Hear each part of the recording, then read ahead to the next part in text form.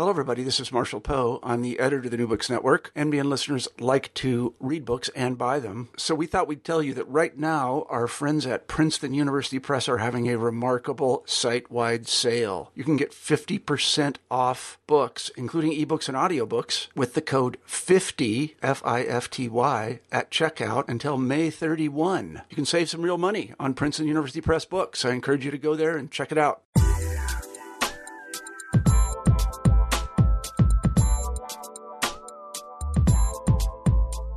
Hi there, I'm Carla Nappi, and this is the New Books in Science, Technology, and Society podcast.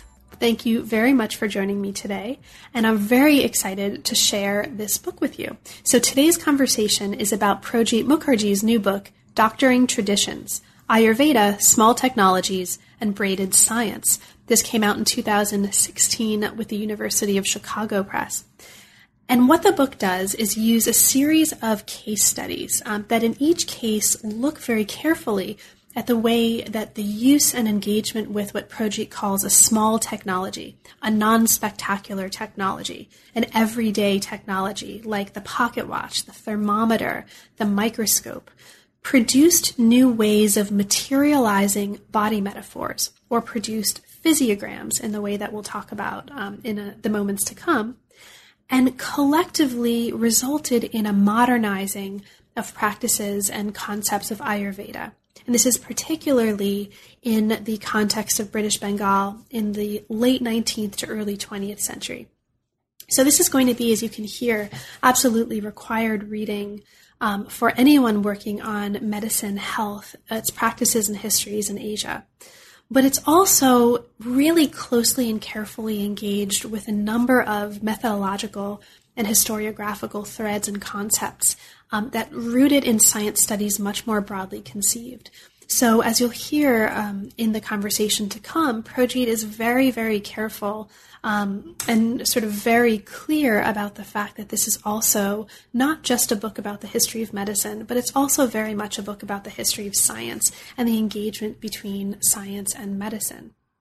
It's doing all kinds of interesting work that you'll hear about in the hour to come. It's an extensive interview, so I think I'll leave it at that and let you get right to it. But just thank you very much for listening, for your support of the channel, and I hope you enjoy. And I really do hope that you have a chance to get your hands on a copy of the book. There's so much in here that we could only very barely touch on in the course of this conversation and in this medium. And there's so much in there to reward the reader.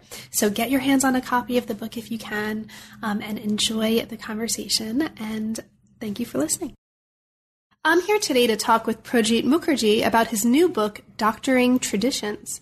Welcome to the New Books in Science, Technology, and Society podcast, Projit. Thank you, first of all, for writing a really exceptional book that I'm super excited to talk with you about, and also for making time to talk with me today. I really appreciate it. Welcome to the channel. Thanks, Carla. Thanks for having me here, and I'm looking forward to this because I've learned a lot from many of our chats over the years, and so I'm sure this is, and I'm sure those things have found their way at some level into the book. So looking forward to this, really. Well, Thank you. That's kind of you, and I'm really looking forward to it too. So let's actually start for listeners who haven't had the benefit of knowing you for years, as we've been having these conversations for years. Let's talk about how you came to the field. What brought you, first of all, to the history of science and medicine as a field, and why Ayurveda specifically? Well, it's actually like I think most of these stories kind of serendipitous. A friend of mine who was a few years my senior as an undergrad, he got the Rhodes Scholarship from India to go to Oxford, and he wasn't sure if he would be able to come back for fieldwork. And so he asked me to help him photocopy a lot of his primary sources, which were all old newspapers. And I was a senior undergrad then in Calcutta, and it's the first time I saw old newspapers. And I was struck by the ads on the front page because I mean, this is true, I've later realized, for most newspapers, but I had no clue that there were, firstly, like tabloids, 19th century newspapers had like almost their entire first page devoted to ads.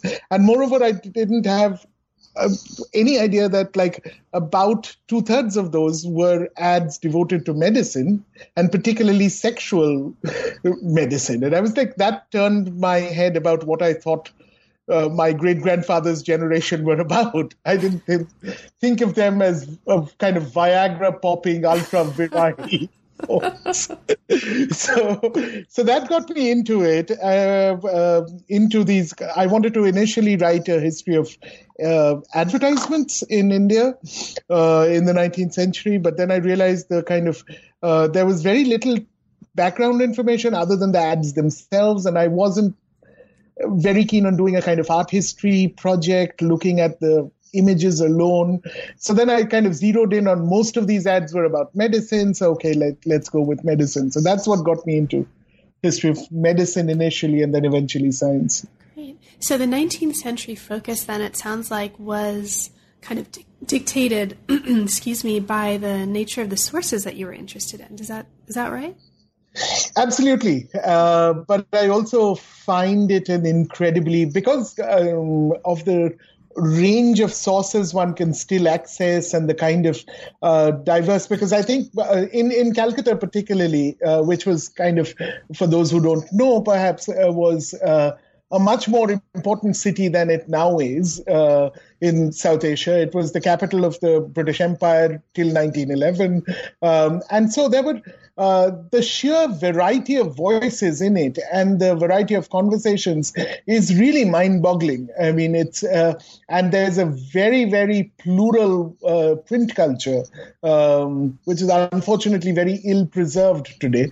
But by plural, I don't just mean different types of elites speaking amongst themselves, but a print culture that went very deep, that there were presses all over the place, very cheap presses, which gave voice to many different layers of society than you can probably access for other times and other places in South Asia.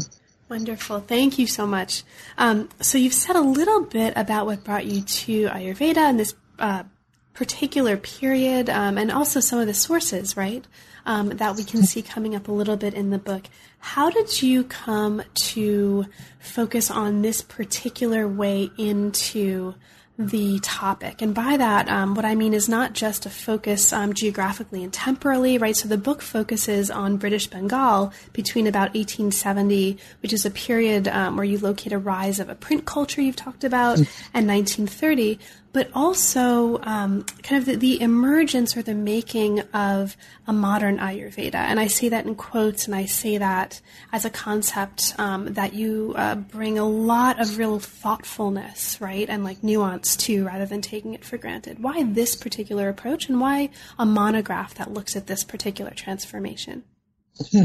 Well, I had actually wanted to write a very different book initially about this topic, and I've been struggling to write this. This was going to be my PhD topic. It was going to be my first book. It ended up being neither. It ended up being my second book. So not because I gave up working on it, but just because I just couldn't find the right structure in which to put everything that I was trying to say in. And there was a very different book, which I actually almost completely wrote out and then decided against it. And that would have been a book that went from the 14th century roughly to the 19th century. Oh, wow. And that book was more about trying to also disaggregate Ayurveda as a kind of pan-Indic or pan-South Asian configuration of knowledge, and what was happening in Bengal, and how those two are neither completely distinct from each other, but nor can they be collapsed. Because one thing that's happened in the histories of Ayurveda for the pre-modern period is, I think, they're placeless in a sense. They're all over South Asia.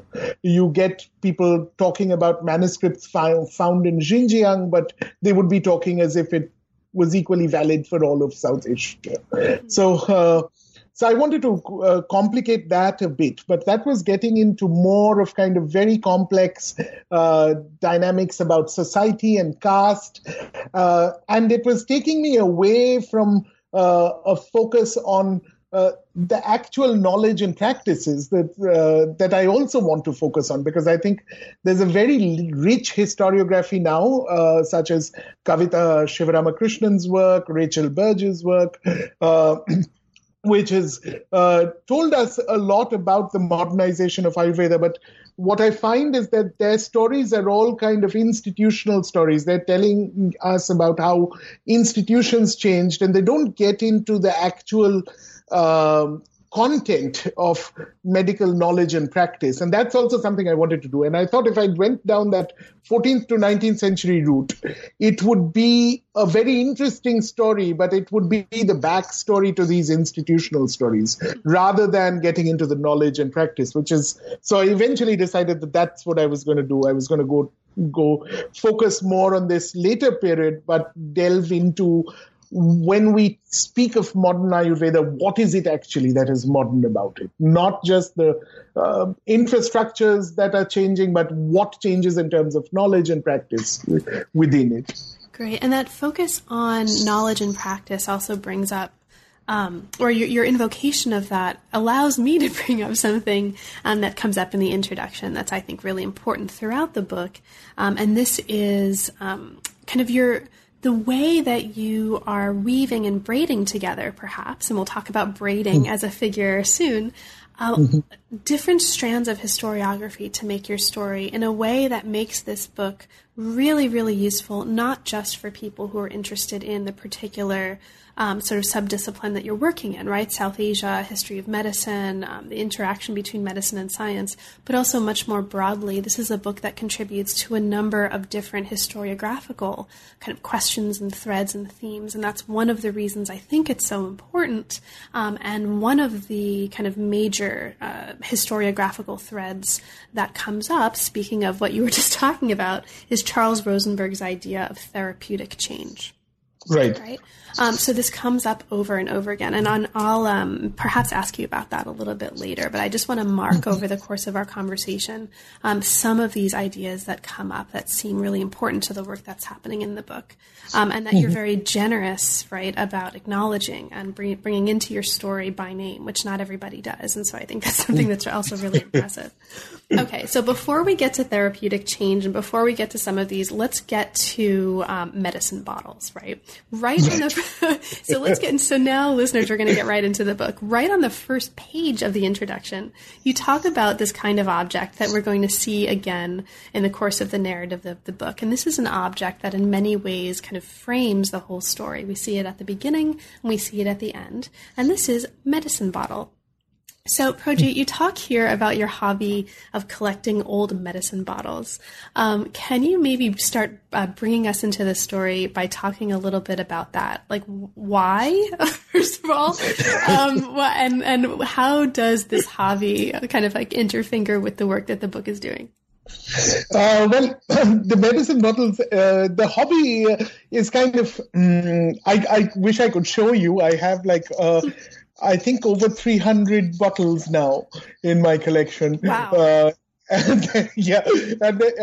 For somebody who has, in the course of his professional career, had to move over 3 continents, moving these bottles is one of our biggest logistic challenges when we move. I can imagine. So, and they're dearer to me than a lot of really much more expensive things, and so like old glass fascinates me. You know, when I was growing up in Calcutta, this was a world with a lot less color than we have today, and because this was still a Cold War childhood. We were broadly in the Soviet bloc, so to speak, by the time I was born, at least, and there weren't TV used to be quite bland and black and white. There wasn't any Coca-Cola or Hollywood movies. Daily life had a lot less color. And the one thing that did have color were these sort of itinerant men who would buy up old bottles. They would come with big sacks on their backs and ask for old bottles, and then you would bring out whatever bottles you have, or your mother would usually, and they would weigh them and give you some money and take away the bottles. And I found his sacks incredibly exciting because they had all these brilliantly colored old glass bottles. So that's kind of, I think, the root of my fascination with these bottles. But like I said, like they've grown, and I've continued to carry them around like a snail on my back. And so the way it intersects with the story, like I say in the book, is I found this bottle which was kind of almost like a holy grail to me. Of all places, in a farmer's market in Philadelphia, right after I moved to Philadelphia. And I asked the guy where he found the bottle, and he said he had dug it up from an old Victorian rubbish dump in Pittsburgh. And this is something that there is a small market in old bottles now, and people look up where old rubbish tips were and go and dig up and then sell them. And so it was fascinating to me that this little bottle, which had once contained an Ayurvedic medicated hair oil with 3 Indian scripts embossed on the side of the bottle, had traveled all the way from South Asia to Pittsburgh in the 1890s. And it just got me thinking as to what were the kind of frameworks within which this object could move, and what were the kind of frameworks within which the producer and the consumer imagined each other in the 1890s in Pittsburgh and Calcutta, respectively. Fabulous. And I'll just mention very briefly for listeners who are particularly interested in this, that you're mentioning color, and the importance of color just now also evokes something that happens later in the book. So for listeners who are particularly interested in that, there's a whole chapter that looks at the importance of light, and that touches on as well the importance of color for some of this story. So we'll get to that in a little bit.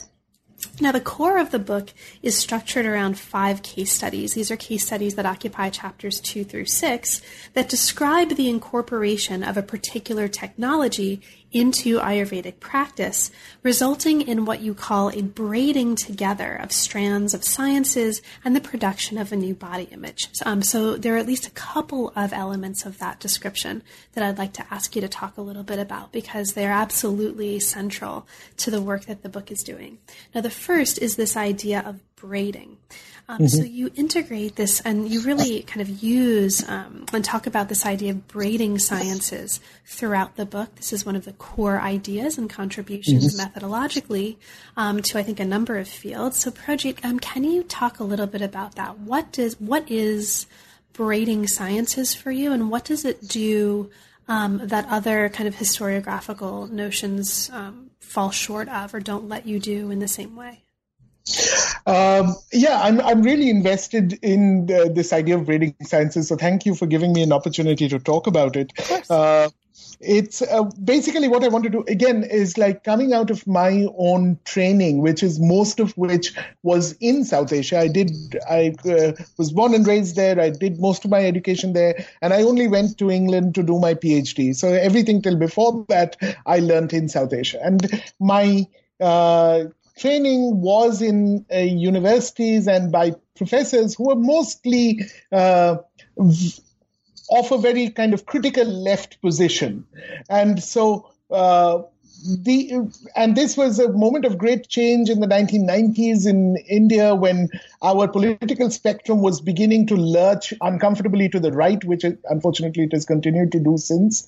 And one of the main challenges for us was how to write histories that were anti-colonial and non-nationalist, and kind of disputed any kind of essentialist idea of the nation, or to use Prasenjit Dwara's term, how to save history from the nation.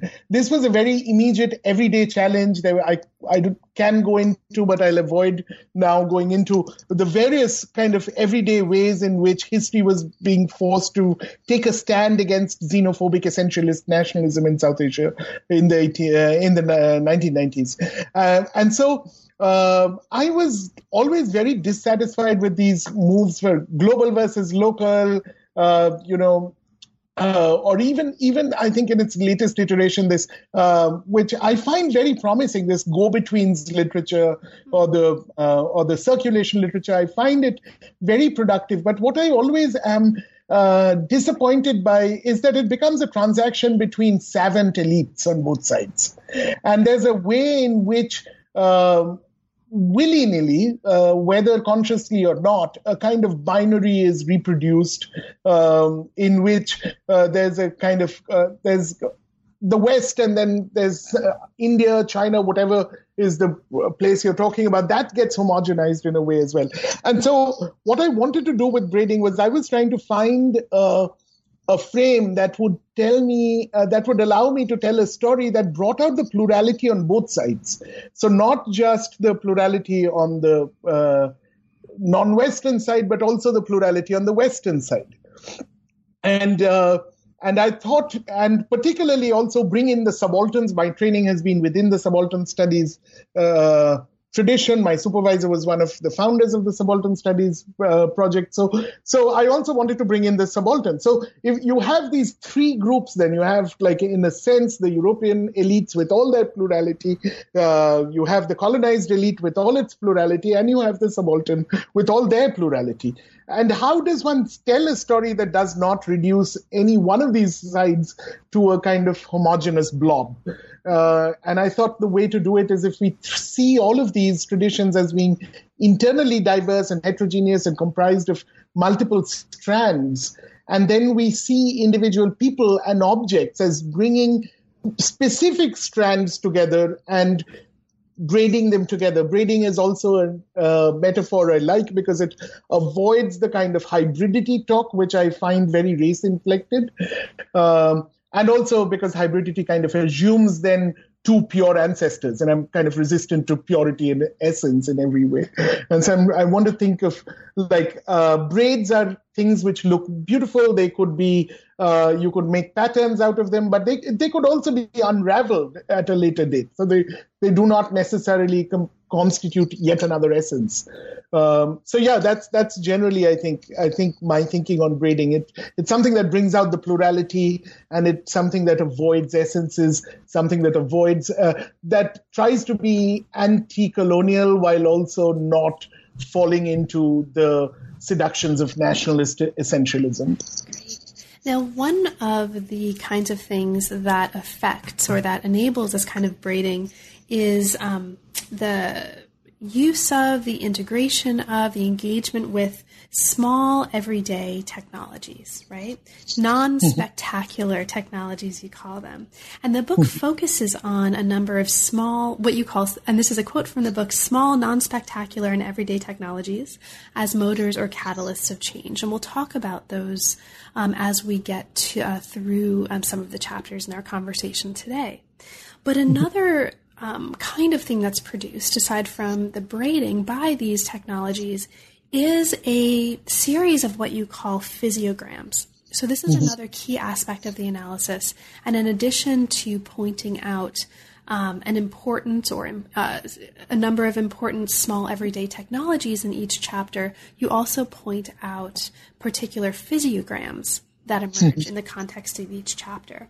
Now, you're very explicit in saying that this notion draws on John Tresch's notion of cosmograms, and listeners of the channel will perhaps recall that conversation with him about his book some time ago, but this is actually doing work that's quite different. And so could you, for listeners who haven't yet had a chance to read the book, talk about this notion of physiograms and the work that it's doing for you here?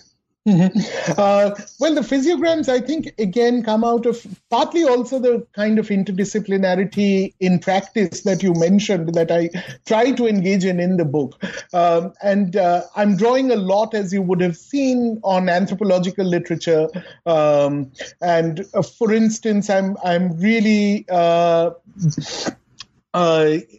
I draw, and I mentioned this in the book as well. I draw, for instance, also on Steve Fireman's work and what he calls kind of folk anatomy, and kind of trying to reconstruct. And this is something, of course, anthropologists do. They construct or they reconstruct knowledges that are all not written down often. And again, as somebody who's been interested in subalternity, I've struggled with this, how to reconstruct knowledges that aren't explicitly written down.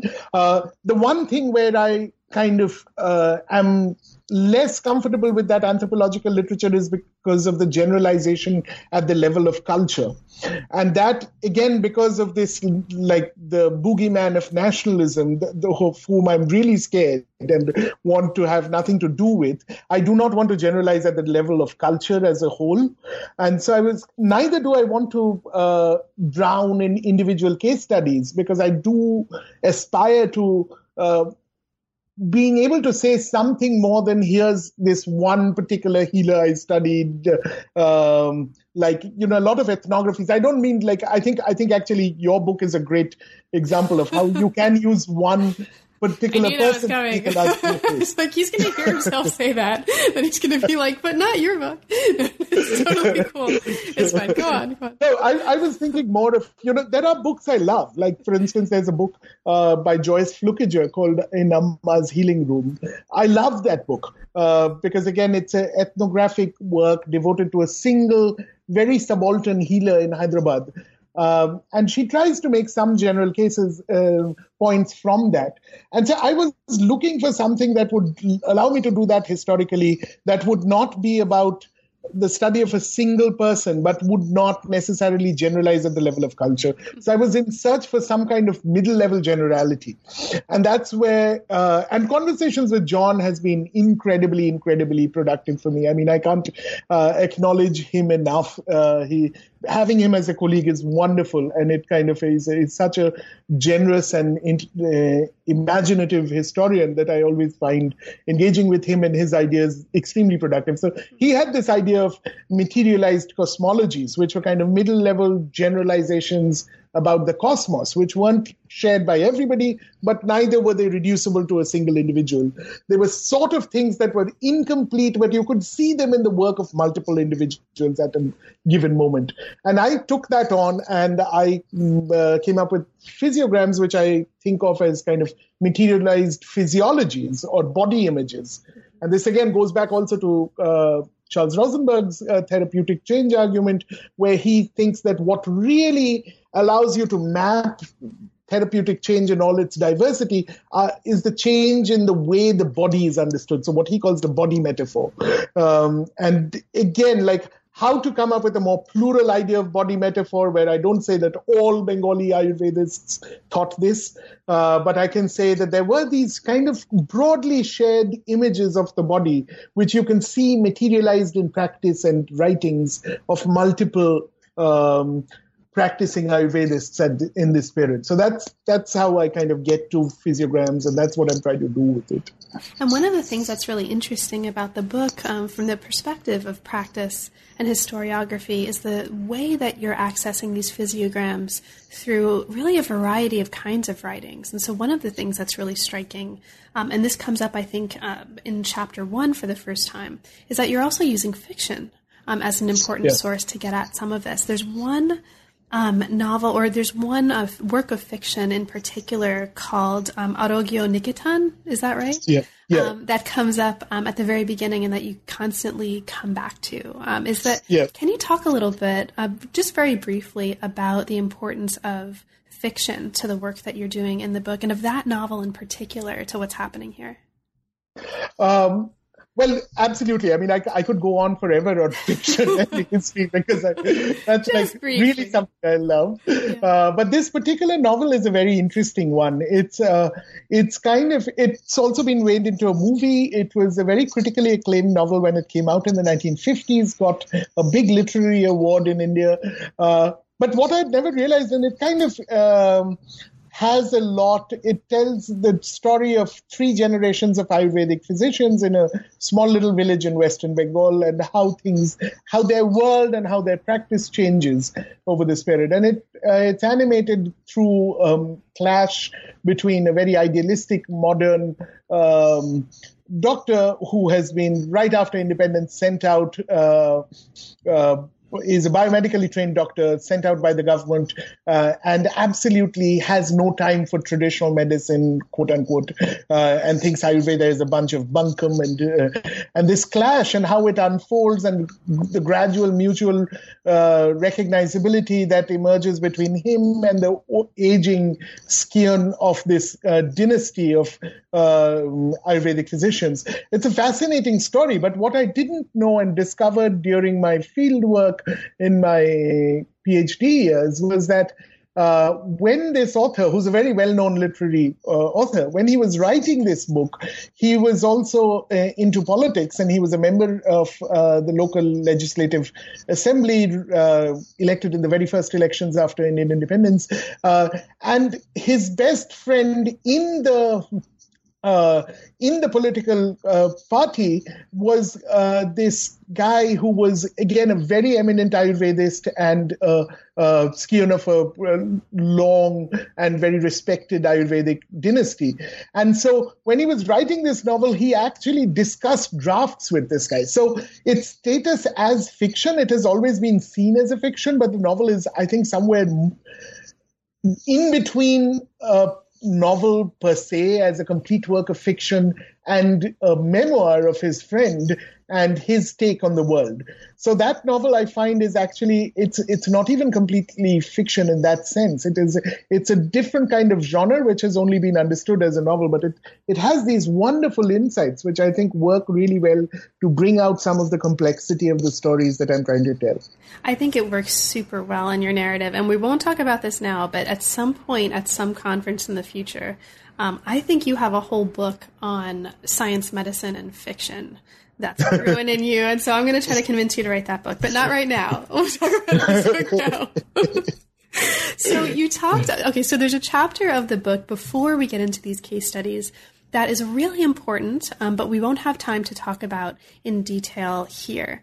This is chapter 1, and this is a chapter that offers a kind of what the book calls historico-sociological map of the people who engaged with the process of modernizing Ayurveda. Now, this is really important. This is why I want to mention this, in part because it's taking on and complicating and kind of opening up some major sociological and historical categories for the purpose of what's to come. And those include looking at the significance of class and middle classness in particular, refocusing attention from caste to localized units called jatis, and really situating us within kind of Bengal, within the dominance of a kind of urban culture there of Calcutta, and bringing out also the importance of Sanskrit and English to some of what's happening here. And so it does really important work, and I want to just flag it for listeners because it's an important bedrock for what's to come.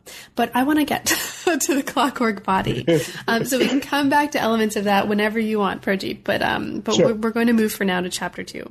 Now, chapter 2 looks at the physiogram of the clockwork body. And the everyday technology that facilitates this is the pocket watch. Now, there's a lot that we can talk about here, but just as a kind of example of how these everyday technologies interfigure with and produce these physiograms, let's talk a little bit about the relationship between the pocket watch and this clockwork body. Just very briefly, you talk here about the importance of the pulse as a site of intense boundary marking and boundary making. And one of the things that's happening here is you're showing us through this kind of history of the use and practices around the pocket watch, the ways that the pulse as a sort of marker of boundaries was marking different ways, for example, of measuring time. Right, and the existence of alternate temporal cultures. So for you, I think that I'm just going to hit this ball back to you. What for you is most fascinating about the kind of work that's happening here, using the pocket watch to produce this physiogram of the clockwork body and the kinds of pluralities that this lets us see that we might not otherwise see? Well, of course, I mean, as you know, pulse has such an iconic importance for so many so-called quote-unquote traditional medicines. And it's so easy to also write pulse into a very kind of Whiggish teleological history where, everybody was fumbling around the same basic thing. And then we got to, and then it sort of straight line from there into other things. Whereas we know, of course, it continues to be fascinating work. I mean, recently I've been fascinated by Tatiana Chudakova, I think is the name. Her work, for instance, on trying to mechanize pulse in the Soviet Union. Her work is awesome. It's really awesome. Yeah. And so I think pulse is interesting for me because it is so easy to miss the pluralities in it and to see it as just one common universal thing. And that was somehow like that reinforces various Whiggish narratives. Whereas once you start looking at it, it opens up this enormous plurality that's kind of there, so widely dispersed. And it's also this iconic diagnostic technique, which again, I mean, it's not there, like I mentioned in the chapter, it's not there in classical Ayurvedic texts. It's not there in Charaka Samhita, it's not there in Shashruta Samhita, it's not there in Bhagabhatta, the three canonical texts. It comes up kind of out of the blue in around the 13th, 14th century, and then continues to grow in importance. But it gets radically transformed in the 19th century once you have the pocket watch. And the pocket watch, what I'm trying to argue, and this goes back to that previous chapter that we skipped over, the reason somebody wants to have a pocket watch is not actually medical, in my view, originally, but it's because you're kind of like Victorian middle classes across the world. You kind of define your class identity as a middle class person by consuming things like pocket watches. If you're a respectable gentleman, you have a pocket watch on a gold chain in your pocket. And so a lot of these elite Ayurvedists are doing that, I feel. And then at some point, once they have it, they're producing all this. And I tried to show this in the chapter, that they're producing initially this new numeralized data about the pulse instead of the kind of qualitative data, which was more about, this pulse is like the gait of a marsh snipe or like the gait of a snake or a frog. Instead of that, you're now getting like numeralized counts of pulses, but they don't quite know how that fits into their imagination of the body. So then once the data is produced, you need to make sense of that data. And that's where the braiding happens by drawing on very specific strands of electromagnetism, by drawing on very specific strands within the Ayurvedic heritage. It kind of braids them together and creates this, what I'm calling the clockwork body, where the body is increasingly imagined. And this is, again, a familiar theme for Western historians of science, that the body being imagined as a clock, as a kind of clockwork. But I think the Ayurvedists taking it on are making it do slightly different things. It's also, they can never, partly because they're also working through internalized Orientalist categories of the spiritual East and stuff. And that's getting, so mechanism, and again this, and you can hear echoes perhaps of John's work here once more, that like mechanism and vitalism are not two poles, but kind of cross-fertilize and braid into one another in this clockwork body. That's right. And one of the really interesting kinds of implications, or a number of the kinds of implications that come from this, are not just about, and you show us this, right, sort of engaging data, understanding how to practice, with pulses of various sorts, and I use that term very loosely, but also, and this is the point that I wanted to get to, you're showing here, among other things, that the pocket watch is also enabling or facilitating a shift in bedside manners, a shift in the kind of affective responses happening in the patient-physician relationship, and it also enhances the authority of the physician. So there's a lot of kinds of work that these technologies are doing that may not be obvious, that the chapters really bring out, and I think this is a beautiful example of that. Now we move from here to several more physiograms. We won't have a chance to talk about each one, but the next one I think we should at least touch on, and this is chapter 3, which explores the physiogram of what you call the Snayubic man.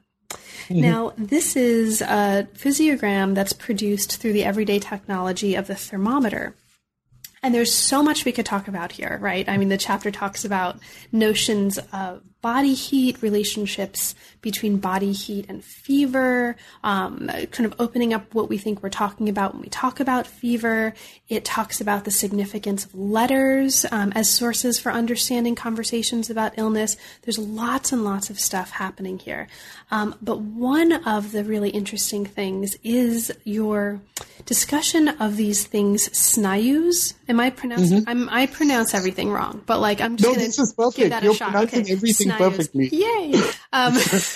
So you show us the existence of these things, snayus, which may look like they are mapping onto a nervous system, but they're importantly different when they're mapped onto a body from what's happening in kind of a more conventional nervous system diagram, and that difference becomes actually really important. So what is Snayubic Man, and how does that come out of, or what's for you perhaps most interesting about the way that comes out of engagement with a thermometer? Well, I think the Snayubic Man, the kind of what's really that's the one physiogram for which I actually have an illustration, I think, which is great. I know. Because it helps me anchor my thoughts in an actual image. So this image is on page 153. And you can see the image. And what's really exciting about that image for me is that this is this weird book where you have the page actually split in half. And there's an Ayurvedic discussion of various diagnostic technologies going on the top half. And the bottom half, which is supposed to be a footnote, is almost as in terms of space, almost as large as the upper half. And it's telling you a completely parallel story about how the uses of thermometers and uses of other kinds of tests, including, say, urine tests and stuff, are going on. But the image that you will see on 153 is two things I would like to say about it. One is that if you picked up that image and saw it, you'd see that there's no brain. The image gets, and this is particularly interesting for me because I think there is, as a number of people have argued recently, that the modern personhood from the late 19th century, increasingly through neurology and other things, gets reduced to brainhood. And it becomes like we think of ourselves as our little brains. And so nowadays people want to like freeze their brains when they die so that if they ever come back. But they don't need the rest of the body. They just need the brain. So it's quite interesting that this conversation on the Ayurvedic side, which is drawing on these very same currents of, or a lot of the overlapping currents about nerves and nervous systems, does away with the brain altogether.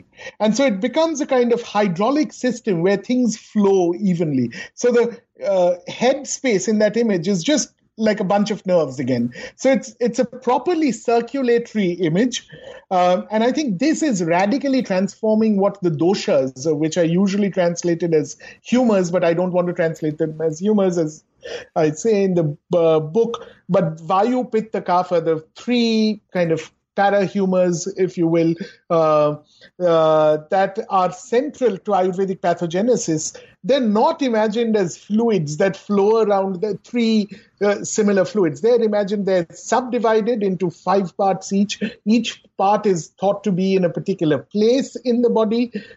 Disease happens not just by imbalance, as like 10 million popular Ayurvedic books tell you, but it's but it happens because of the particular subhumor being displaced from the place. So it's as much about misplacement. So this whole idea of a uniform body space where things just flow around and need to be in balance is a very hydraulic metaphor which homogenizes the internal space of the body. And all of that happens through this idea of heat initially, because once they start getting an idea about body heat as an index of fever, and fever is, of course, one of the master pathogenic categories or pathological categories, I should say.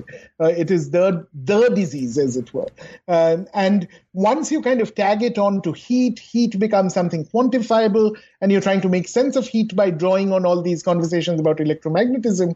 And that's where I think we start constructing this uniform, homogenized body space that is going to become central to modern Ayurveda. Excellent. Thank you so much. And so there's so much going on in that chapter. There are also a number of other chapters following this that I'll just kind of briefly mention that are doing functionally similar kinds of work insofar as they are presenting one or more key everyday technologies that are generating new materializations of kind of body concepts. So chapter 4 looks at vision and seeing, and it presents a story about the way that the microscope facilitated the emergence of what you call the chiaroscuric man, the physiogram. This is the chapter that invokes color in the way that I mentioned a little bit earlier in our conversation, and it looks at the braiding of different kinds of seeing, right, that are happening through an engagement with microscope technology, and pays some really interesting attention to Ayurvedic germ theory, cell theory, and the ways that looking at worms, for example, kind of generated ways of thinking about germ theory. Chapter 5 looks at what you call the endocrino-chakric machine. So you look here at the technology of organotherapy, or injecting organ extracts, right? And the kind of relationship between that and the modern incorporation of chakras into Ayurvedic writing. There's also a really interesting, just for listeners, I'll mention this, a really interesting discussion of the significance of radio technology to what's happening in this chapter. So there's a lot going on here that we won't have time to go into in detail, but that's not to say it's not fascinating and important. It's entirely about time. But this brings us to the chapter 6, which is actually doing a really interesting kind of work that's importantly different from these chapters that we've either talked about in detail or just kind of very briefly touched on. This is because while chapter 6 looks at the importance of a technology, chapter 6 is looking at the body of the physician as a form of technology. And this is a chapter that considers how, and this is in the words of the book, the physician's body as technology was remade in the course of the modernization of Ayurveda. Now, you say here, kind of early on in this chapter, that there are a couple of related, but not necessarily, there are at least a couple of related things that are happening with the body of the physician that are important here. At the same time, the body of the physician is itself denied the power of diagnostic reasoning, but it becomes a crucial medium through which sensory data is collected. Okay. And there's a lot more happening here that we'll talk about. But just to kind of get us started a little bit in terms of talking about this chapter, can you talk about that part of it? Like, what's happening in terms of this simultaneous, or maybe roughly simultaneous, or coterminous,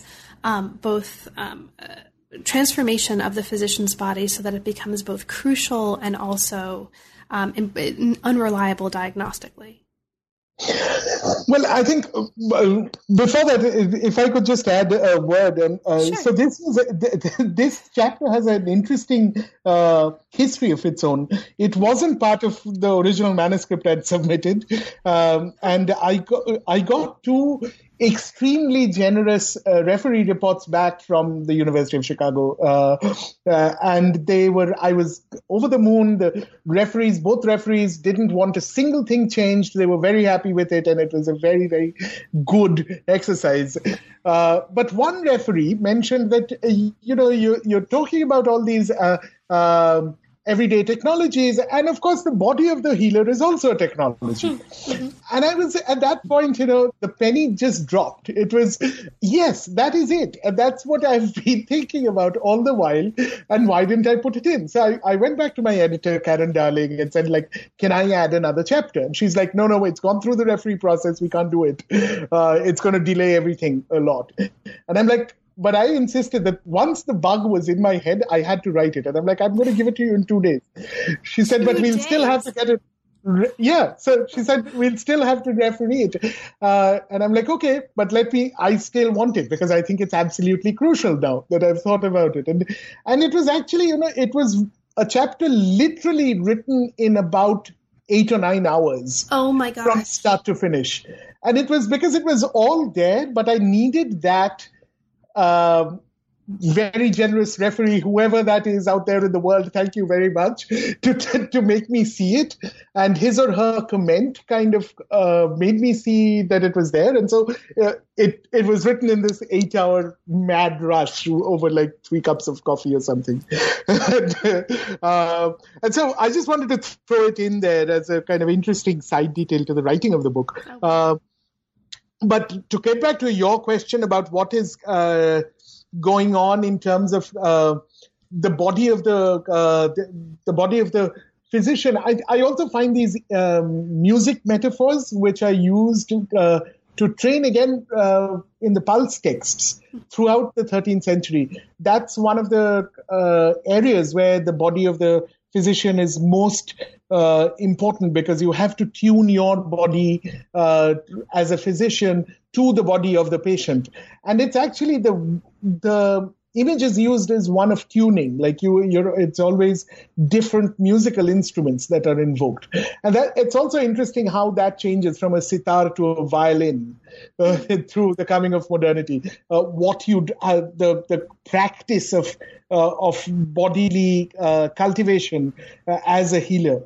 And at the point when it shifts, I think around the turn of the 20th century, when it shifts, that's when the shift happens from the body of the healer being a diagnostic technology to it being a technology useful in the making of medicines with a small m. So its function completely changes, because diagnostically it has been displaced now. So diagnostically, pulse is read with a pocket watch. You are using a thermometer. You're using probably also urine tests and such like. And so the importance of the physician's body as a diagnostic tool declines. But where it comes up is in making the medicine. So there are these constant protestations that the physician personally selects the herbs, that they manufacture the herbs in a way that is ritually pure, that the physician's body is ritually pure when he's, so to speak, cooking the medicines. And so this flip from the physician's body being functionally important to diagnosis to it being functionally important to the production of medicines. That is, I think, the flip that I'm trying to talk about. Great. And you do talk here about the importance of the way the physician's body or the physician itself is reconfigured as a gem collector, right? And here also these medicine bottles come back in. So I need to just kind of mention this because as you've mentioned, the importance of medicines or pharmacy perhaps comes in really importantly in this chapter. You talk about the way that practice becomes increasingly equated with knowledge and competence in pharmacy. And those pharmaceutical elements are specifically liquid. And so the chapter pays really, I think, interesting attention to the importance of material culture insofar that it's looking at the connection between the rise and importance of a particular kind of liquid medicines, passions, extracts or astringents, and the relationship between that and the fact that medicine bottles had become iconic signs of medical modernity. And so there's a really interesting focus on medicine bottles, on material culture, on liquids and liquidity, and on pharmacy here in Chapter 6 for listeners who haven't yet had a chance to read it. Now, this brings us, Pradeep, to the conclusion, which does much more than merely summing up what's happening prior to the conclusion in the book. It does that work as well, briefly, in the first part, but in the second part, the conclusion offers us an account of what did not make it into modern Ayurveda. what you call the styles of thinking about the body that became impossible as a result of the kinds of modernizing processes that the book recounts. Now, there are a number of interrelated examples that you talk about here in this part of the book, but I'll ask you perhaps to talk about one of them that comes up, and feel free to bring in others if you'd like. You talk about the idea of the hyperphysical body as one of these elements that did not make it into modern Ayurveda. Can you perhaps use this as an example to illustrate kind of what you're talking about here in the conclusion, and talk about why this is so important? Sure. And this is also going to give me a chance to acknowledge my debt to two other authors, anthropologists from whom I've learned and borrowed a lot. One is Jean Langford, whose work Fluent Bodies was enormously liberating at grad school when I first encountered it. I mean, the imaginativeness and the kind of the way she actually looked at, instead of the Indological work and the classical studies work, which was interesting in its own way, but didn't see some of the creativity in the modern versions of Ayurveda. So Jean's book did that. However, the one thing I was kind of uncomfortable with again was this kind of clear polarization between what she called a fluent body of Ayurveda and a docile body of biomedicine. And I thought, well, the biomedical body is not singular and neither is the Ayurvedic body.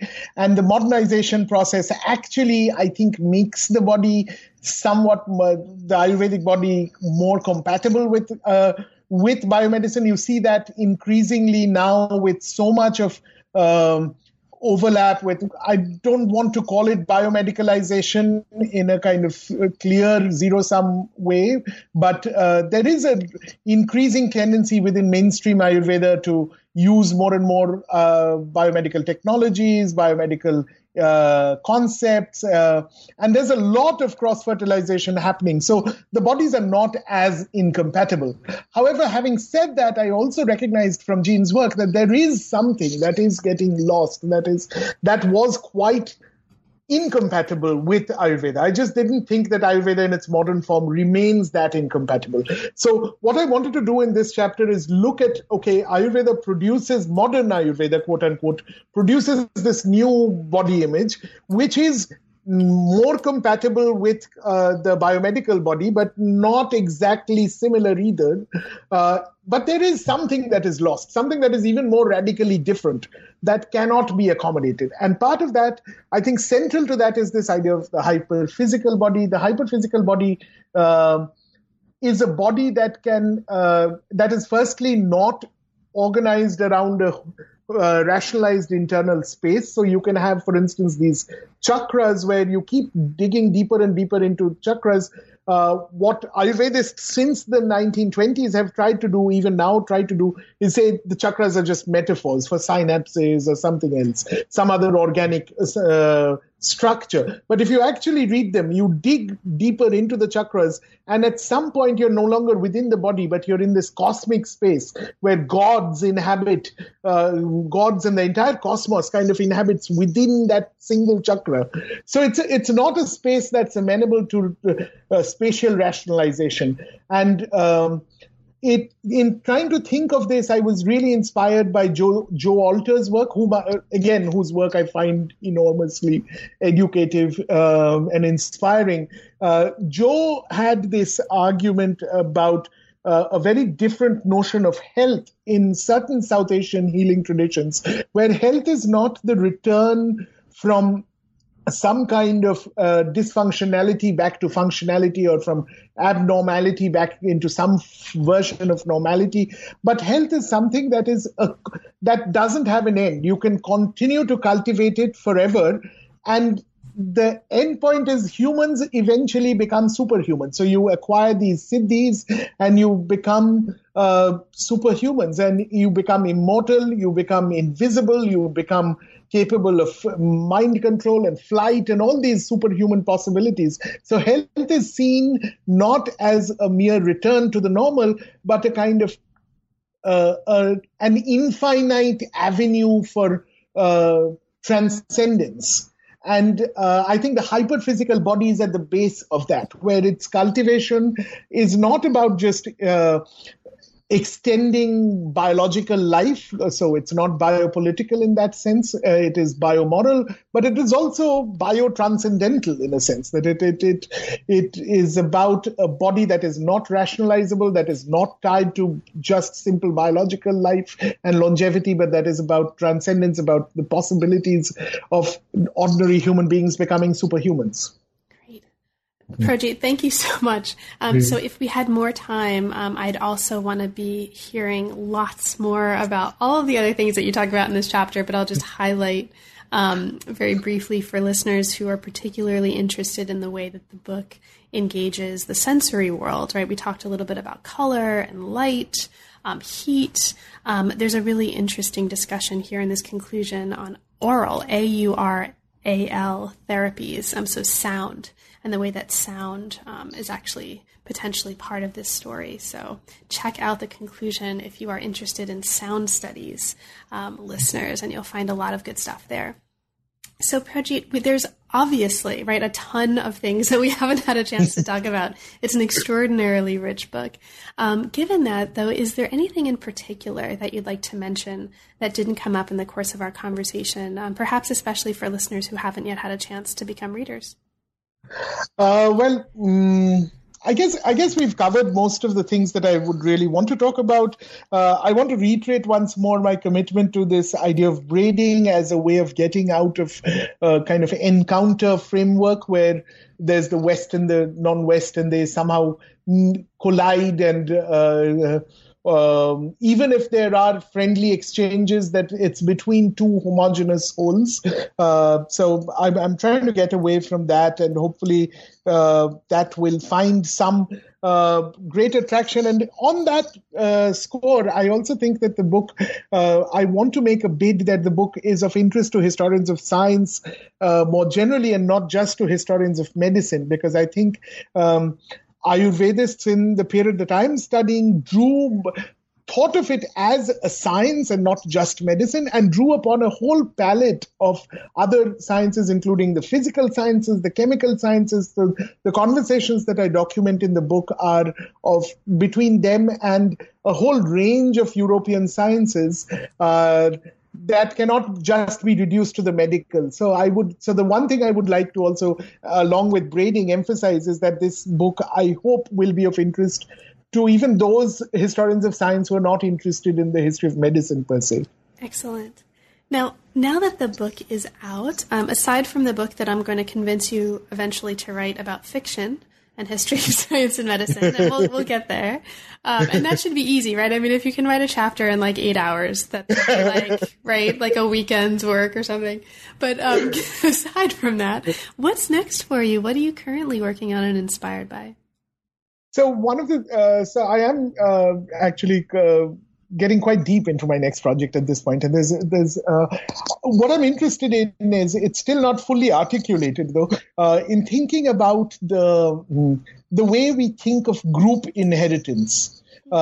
And let me, this sounds even worse than it does in my head now that I say it. but basically what is of interest to me is a longer history of genetics in India, which has become quite a big field, acquiring a lot of government funding. And that's not recent. That goes back almost to it does actually go back to the very beginnings of classical genetics. And that has kind of increasingly biologized our idea of inheritance in a way. But I want to play that off, that story of the history of genetics off with other parallel stories, such as there was a thriving field of parapsychological research that was looking into reincarnations, that until recently was not really quack science, but considered good science until the end of the Cold War.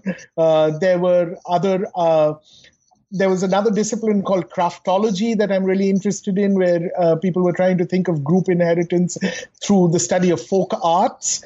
And I want to think of how do we think of our when we think of who our ancestors are, and this is a question that is in many ways, even if not always explicitly owned up to, I think is a very important question in South Asia.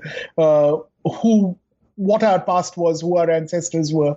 And we've increasingly zeroed in on a kind of genetic way of answering that question and left out all the other sort of parapsychological, craftological ways of answering that question. And that's what I'm playing around with. So inheritance as a problem. I'll leave it at that. Well, best of luck with that project, Purjeet. And that's also going to make a fabulous book. So thank you for taking time away from that to talk with me about this book. Best of luck. And it's really been a pleasure. Congratulations on the book. Thank you so much, Carla. I should also mention maybe just one last thing, that if anybody looks at the book, I mean, even if you don't read it, look at the book. I'm very proud of the cover. It was my wife designed it, so which is why I really, and we sent a whole bunch of different designs, of which only this one was designed by her, to the press, and they. Without knowing that it was by my wife, chose to go with this. So I'm really proud of it. So even if I'm not sure if I'm proud of the book, but I'm proud of the cover. Thank you. You've been listening to New Books in Science, Technology, and Society. Thanks very much for joining us, and we'll see you next time.